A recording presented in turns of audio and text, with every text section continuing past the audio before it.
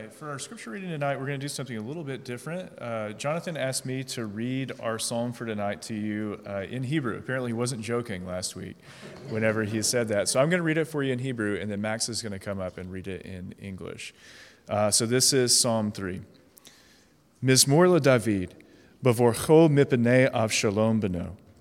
Adonai, ma rabu sarai, rabim kamim alai, rabim omerim lanafshi, en yeshuata lo velohim, Selah.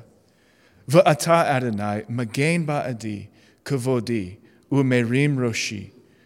Koli el Adonai ekra, v'ya'aneni mehar kodsho, Selah. Ani shachavti, va'ishana hakitzoti, ki Adonai yismacheni.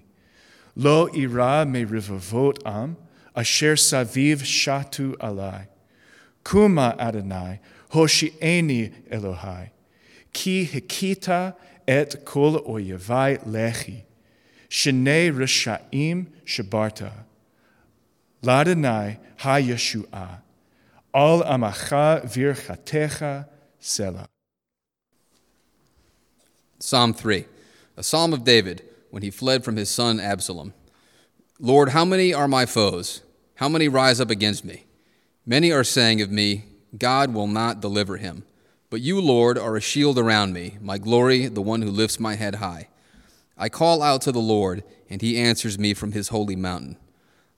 I lie down and sleep. I wake again, because the Lord sustains me. I will not fear, though tens of thousands assail me on every side. Arise, Lord, deliver me, my God. Strike all my enemies on the jaw. Break the teeth of the wicked. From the Lord comes deliverance. May your blessing be on your people. The word of the Lord. Thank you, Max and Terry. I so appreciate you reading this scripture. One of the reasons I wanted to have us hear that is to be reminded that this is an ancient text written a long time ago, and yet God has been faithful and he's brought it into our language.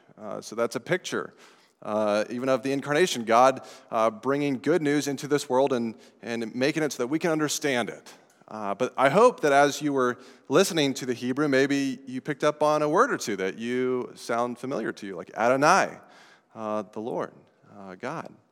And it is poetic. There's this beauty to it that stirs our heart, I think. So thank you again. All right, let me pray, and then we will begin.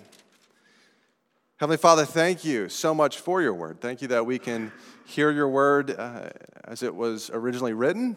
But then we can also hear your word in a language that we can understand today. Thank you for the poetry in it. Thank you for its beauty, and that we ask that beauty would still speak to our hearts today as we study your word. It's in Jesus' name we pray. Amen. So today we're talking about complaining. Now, I won't make us raise our hands, but I'm sure most of us here have complained at one point in our life. I'm sure for many of us it was a long time ago in an earlier part of our life, but I think we've all probably complained at one point or another. There's no finger pointing allowed in this sermon. 1 point out, 3 points back, right? So, but we all complain at times, and none of us wants to be known as a complainer, right? I was thinking of like fictional characters that are known as complainers, and I thought of Eeyore from Winnie the Pooh. Like Eeyore is your stereotypical complainer. He's always depressed. He's always sad. He's gloomy. I mean, there's a literal, not even a metaphorical, but there's a literal rain cloud hanging over his head, following him around. The color of his skin is gray, like he is just a gray human being.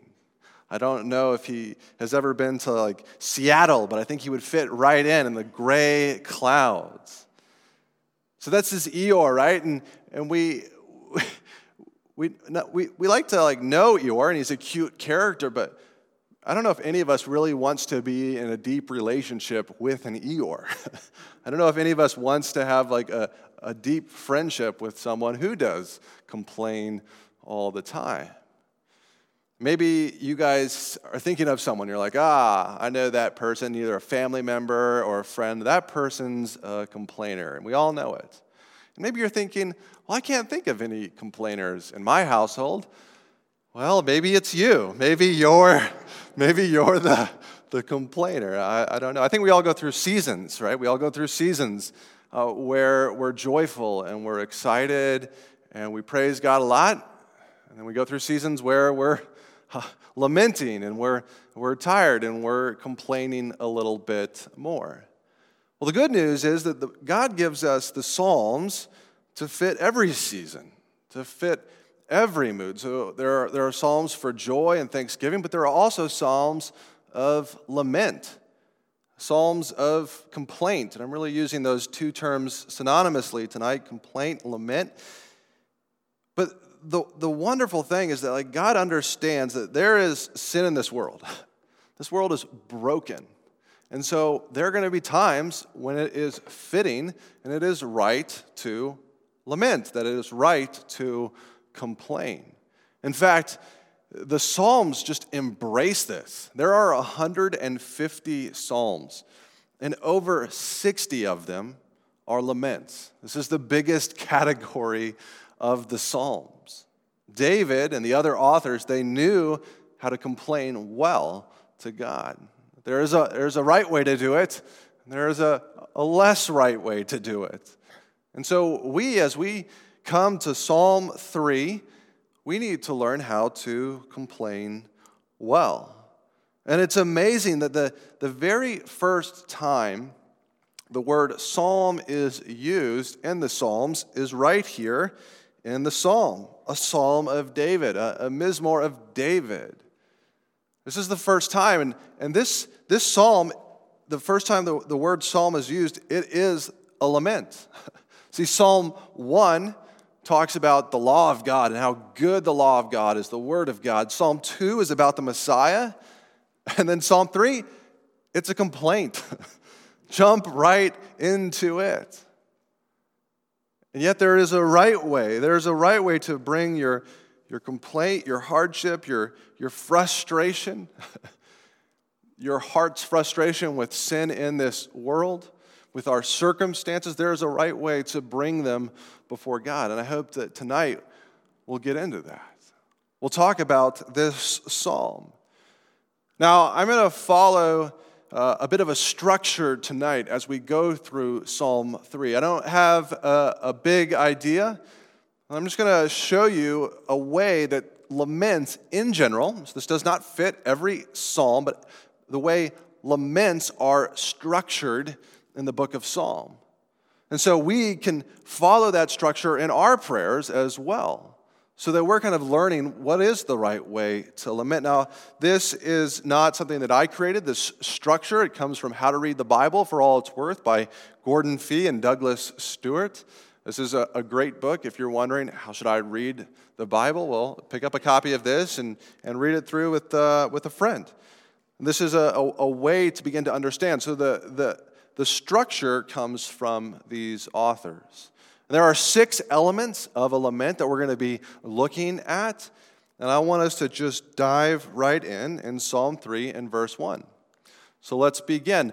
The 6 elements of a lament or of a complaint. The first one is address.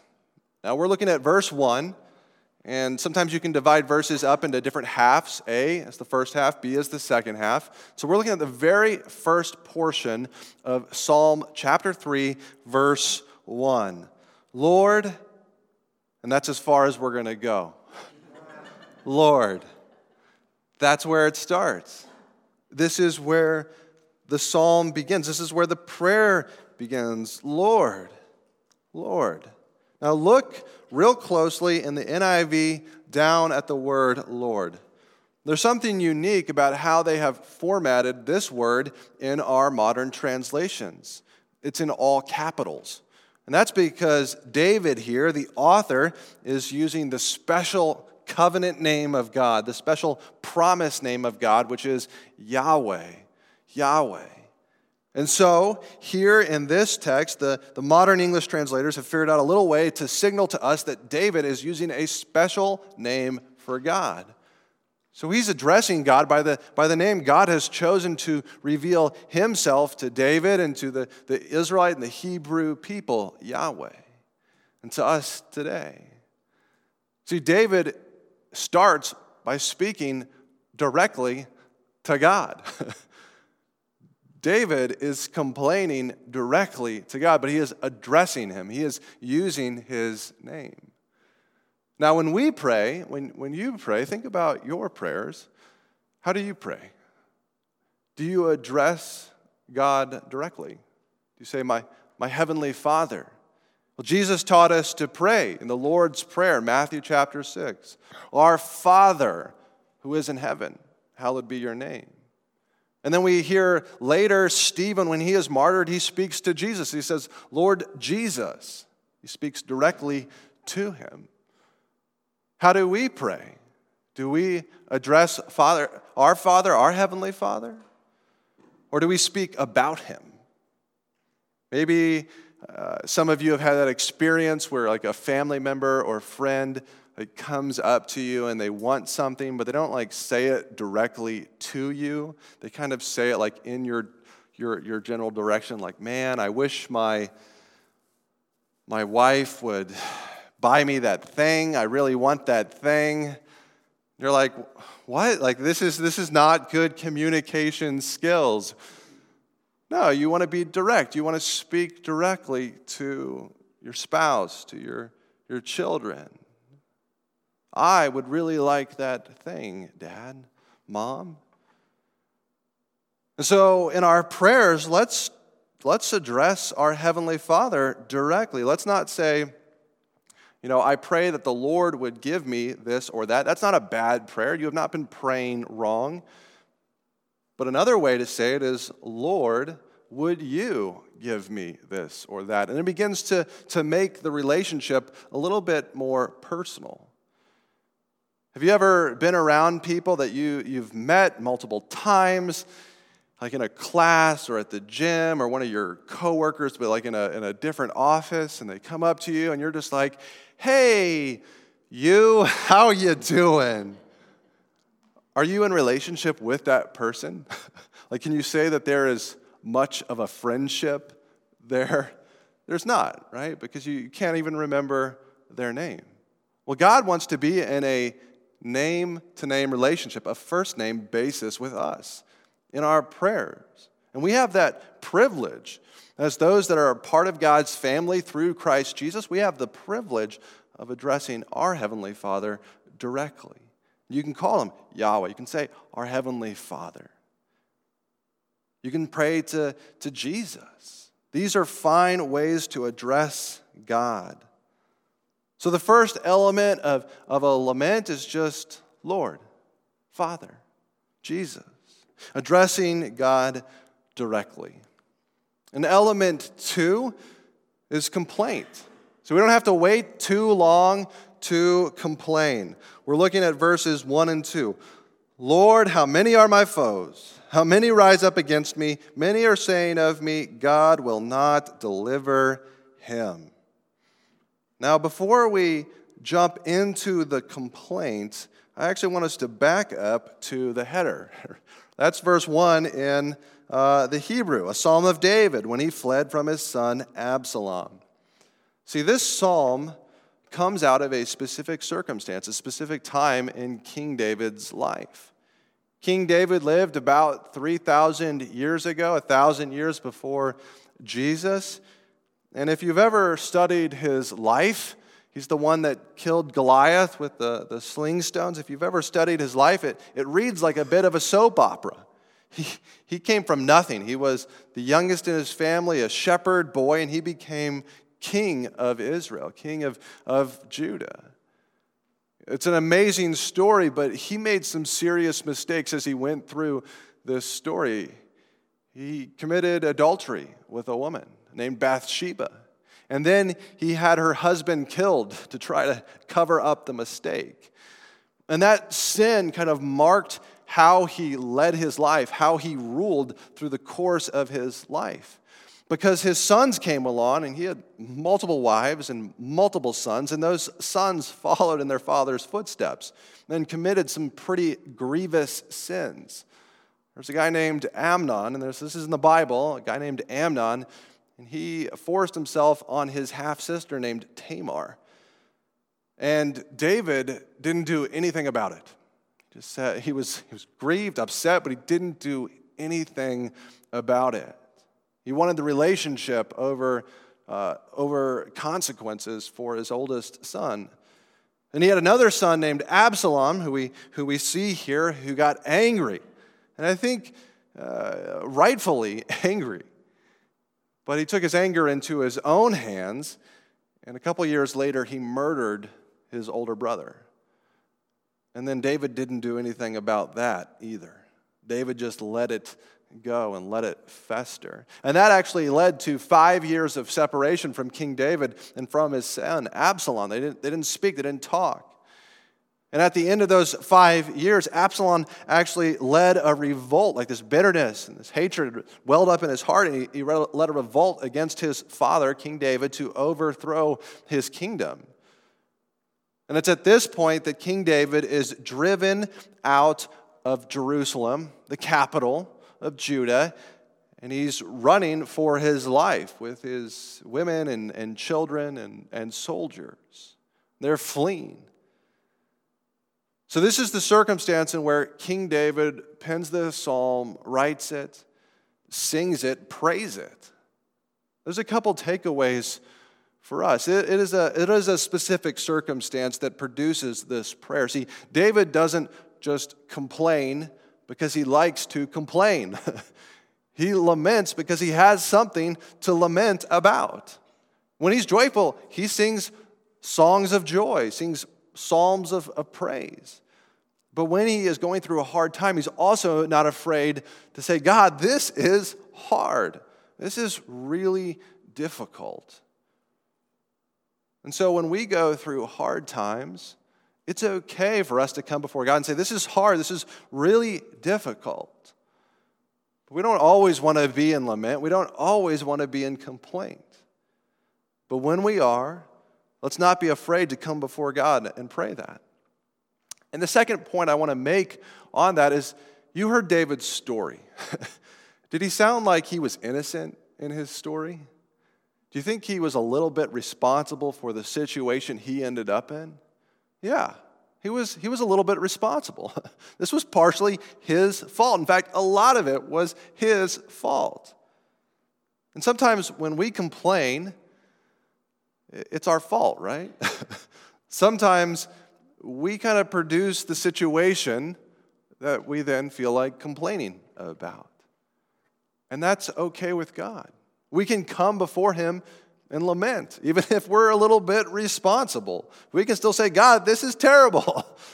I don't want to be in this situation.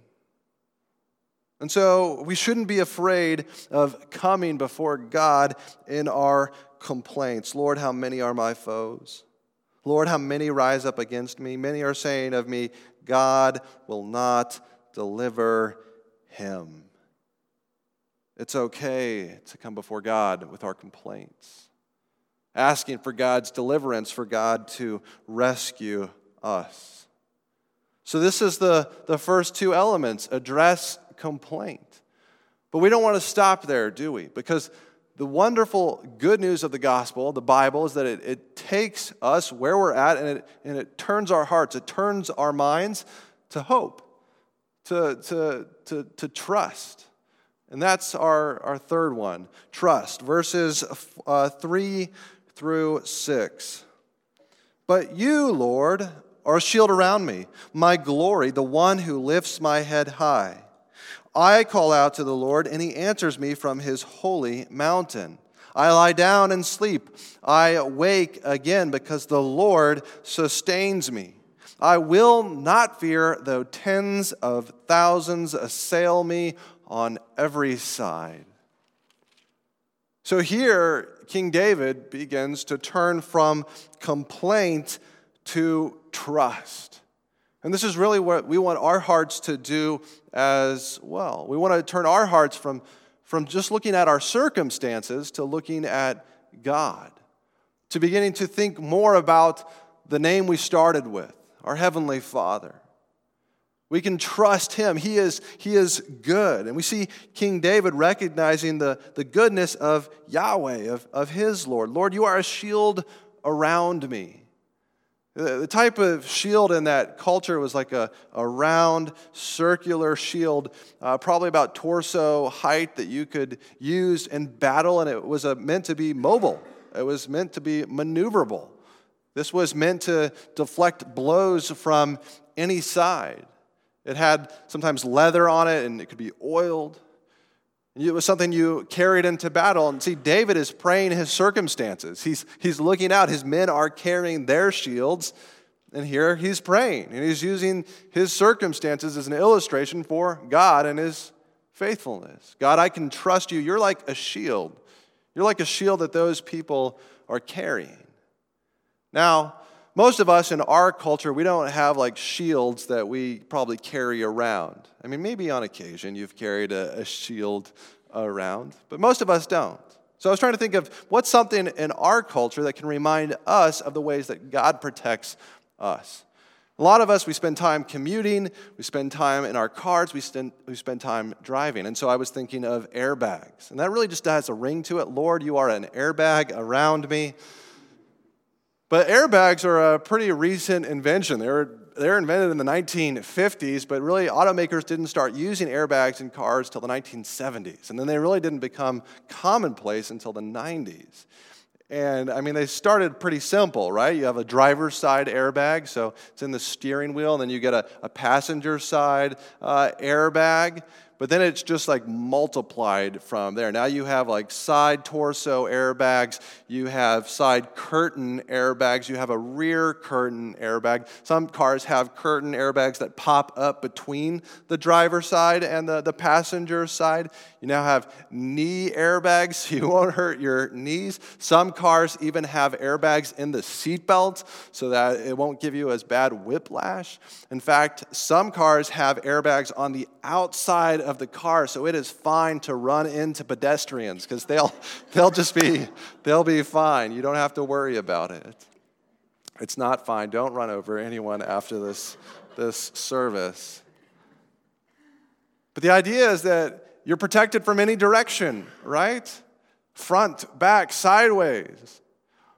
And we can be confident that our Heavenly Father will protect us from any direction. Now, it might not be the results that we want, but we can trust that God is good no matter what. And it's always those things that come out of left field, right? Those things that come out of nowhere that we're not expecting, just like a car wreck. God will protect us even in those moments. Financial hardships, sickness, the loss of a job, the loss of a loved one. God can protect us. We can trust Him in those moments where we don't see it coming. God will be there. God will be good. We can trust Him. But Lord, you are a shield around me. I call out to the Lord, verse 4, and He answers me from His holy mountain. So David's trust here, it's first like all-encompassing. God, you protect me from any direction. And second, his trust of the Lord is confident trust. It's trust that doesn't look at his circumstances, but looks at God and His goodness. See, David was in Jerusalem, and that's where the Holy Mountain is, right? The Holy Mountain is where the temple was eventually built in Jerusalem, kind of the top of the hill. But at this point in the history of Israel, the tabernacle would have been there. So when you're in Jerusalem, you're going to feel closer to God. You're going to know, you can like look up and you can physically see the tabernacle. You can smell the sacrifices as they're being sacrificed and burnt. You can watch people leading their animals up the hill. Like it's something you can see, you can hear, you can taste, you can smell. It's right there. And David's been taken away from that. He's been drawn out of the city. He's been cast out. And what does he say? He says, well, I know God is still good. I know you will still answer me from your holy mountain, even if I can't see the holy mountain. I mean, we go through times when we don't sense God's presence, right? Where God seems far away. Where we wonder, God, I'm in a dry spell. God, why aren't you speaking to me? God, I really need to hear from you. Does that God still hear us in those moments? Well, if we call out, like David, I call out to the Lord, it doesn't say, and he was quiet. It says, and he answers me from his holy mountain. You can be confident that no matter what you're going through, God is trustworthy and God hears you. Maybe he doesn't answer you audibly. Maybe he takes some time in answering you, but he will answer you. We can trust God. We can put our confidence in him. And the wonderful thing about having someone who is so powerful and so good that we can trust is that it can produce actual peace, like tangible, real peace in our lives. Verse 5, I lie down and sleep. I love how practical David is. He's like, I'm getting chased, in the very next verse, by 10,000 soldiers. I'm being chased by thousands of soldiers that would love to kill me, and yet I can lie down and take a nap. And we can lie down, and we can sleep. We can find peace in the midst of our turmoil, in the midst of when we just want to complain. Like we can say, okay, I'm going to complain. I'm going to trust. I'm going to go to bed. I'm going to find some rest. God, would you help me find supernatural rest? And I will wake again because the Lord, he sustains me. King David and his men were like physically sustained by God. There's these three references. If you want to read the original account, this original story, you go to 2 Samuel, and it's like verses 14 through 18, right around there. And there's three different occasions where like he found rest, or people actually came and gave him food. And it lists the food. It's like he gave him honey cakes. God cares about like our nourishment. God knows what we need in the moment. God did this for King David and his men and his women and children. God physically sustained them, and David thanks God for that sustaining moment. I will not fear, though tens of thousands assail me on every side. So our first three elements of a lament are address, Heavenly Father, a complaint. You can get real about what you're going through, and then we trust. We remember who God is. And finally, number 4, we get to deliverance. We're looking at the first half of verse 7. Arise, Lord, deliver me, my God. Now, I don't know about you, but when I say my prayers, I tend to just jump right in to a list of things I want. I tend to follow the Santa Claus format of prayer, right? Dear Father, dear Jesus, here's what I want. I've been a good boy. Can I have these nice new things? But here, what's the pattern? Like the ask for deliverance, and these are asks. Verse 7 says, arise, Lord. Arise is an imperative. It's a request. And deliver me, that's a request. Arise, deliver me. These are requests that David needs to have met. It doesn't come until verse 7. So I think this is a challenge for us. I don't think it's wrong to jump right into your prayer requests of what you need. God understands that we're going to go through seasons like that. But I think this is a challenge to remind ourselves to spend time in relationship, addressing, being honest about our fears, and trusting. It's not that like God is more likely to answer your prayers if you butter him up with some like praise and adoration. You're like, man, you're great, God. You're wonderful. Now give me my wants and my desires. That's not what it's getting at here. That when we take the time to remember how God has proven his trustworthiness in our lives, it prepares our heart to just receive him, to receive what he has for us in this moment. Because deliverance might not look like exactly how we request. Have you ever had that where you prayed one way? You're like, God, I have it all mapped out for you. You don't need to worry about a thing. If you could just walk through my 4 steps to success, I will be fine. And God's like, no, we're going to go on this beautiful sightseeing tour, and I'm going to deal with some of your sin in your life, and we're going to get there, but it's going to be my way. See, when we take the time, it prepares our heart for God's plan, how he wants to deal with our hearts, our requests. Arise, Lord, deliver me, my God. Number 5 is assurance. It's the second half of verse 7. Strike all my enemies on the jaw. Break the teeth of the wicked. That's pretty rough. Do you think David is praying for like God to literally break his son's teeth? I actually don't think that's what he's praying. See, this is a metaphor. This is poetry. This is a metaphor. Strike all my enemies on the jaw, break the teeth of the wicked. I think he's addressing his problems. Lord, would you deal with each of my problems? Would you like kind of give each of my problems a roundhouse punch?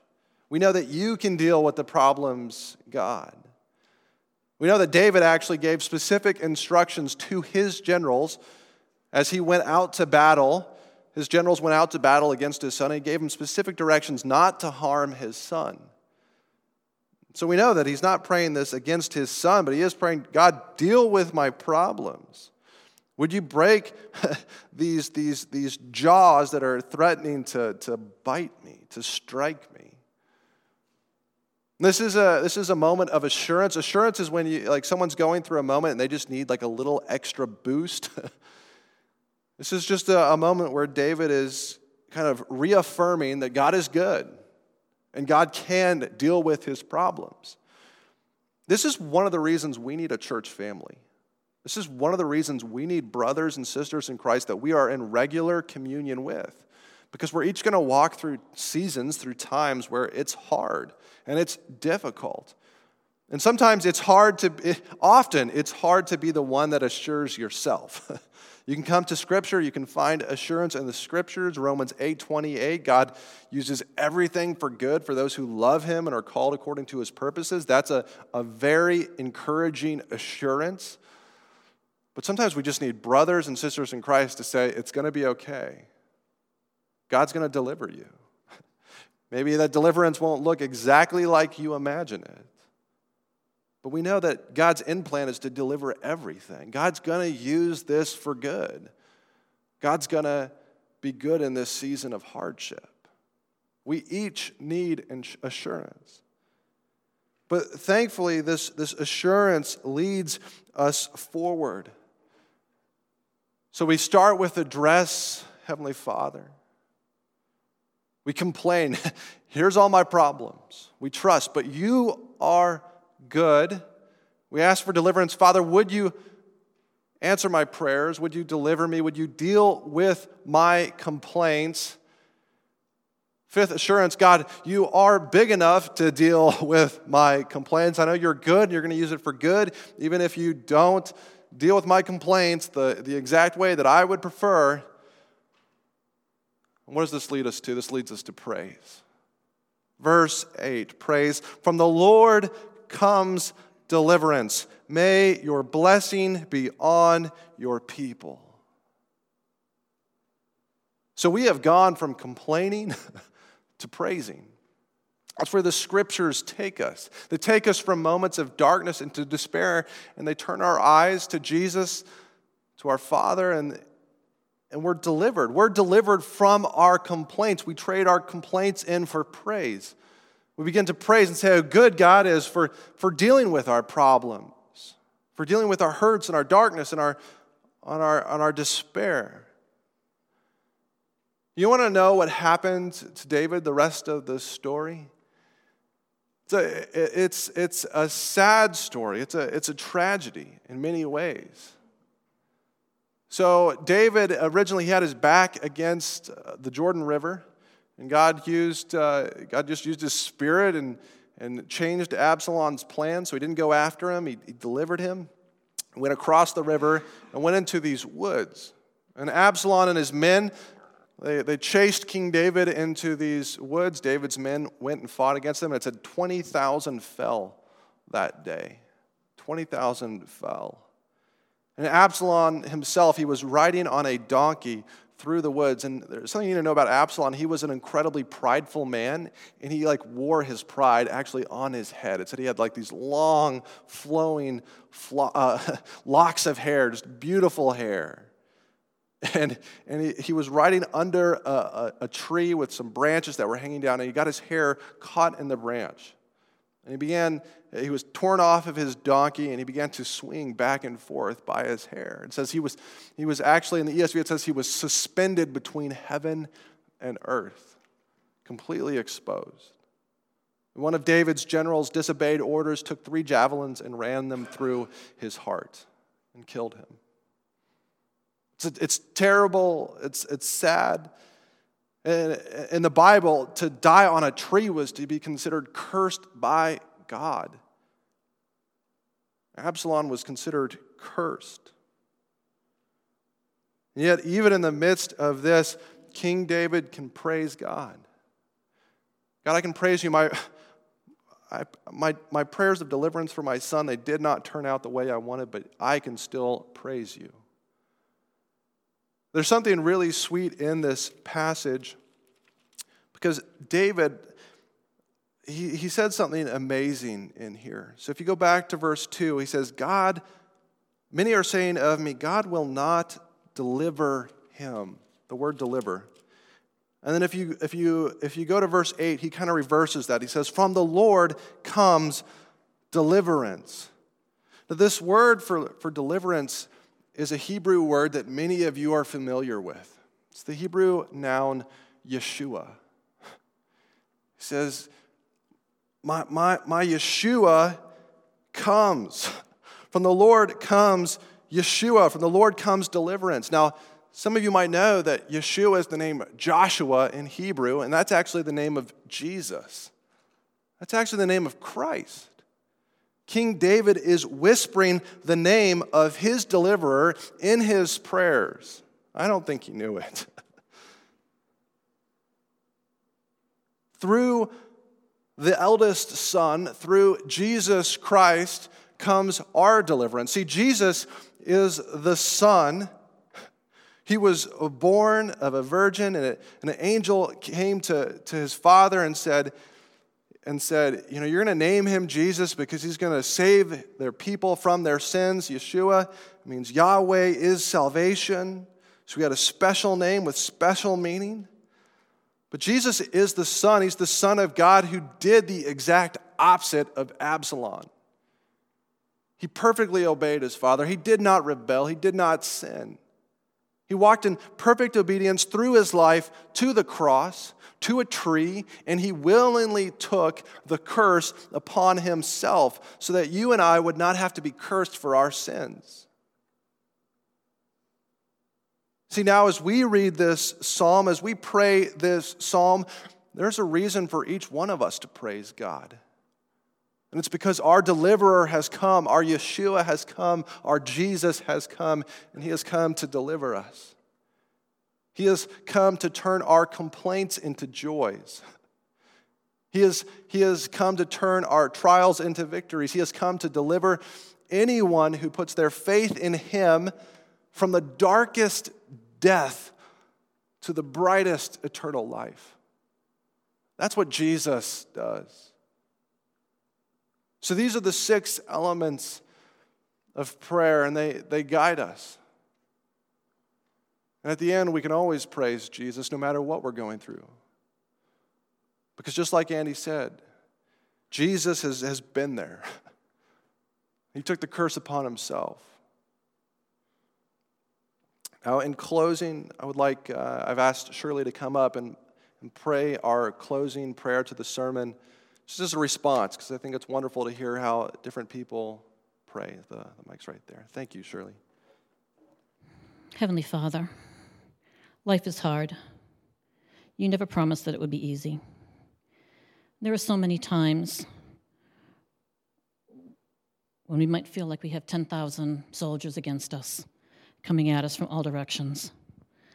Lord, there are even times when we might feel that you are against us. Father, please forgive us for when our faith is weak. May you use these times of trials and testing to draw us closer to you. May we remember to keep our eyes on you when life is overwhelming. Protect us, Lord, and keep us faithful. We ask these things in the name of Jesus, who, because of his death on the cross, enables us to come to you boldly, to your throne of grace, and ask these things. Amen.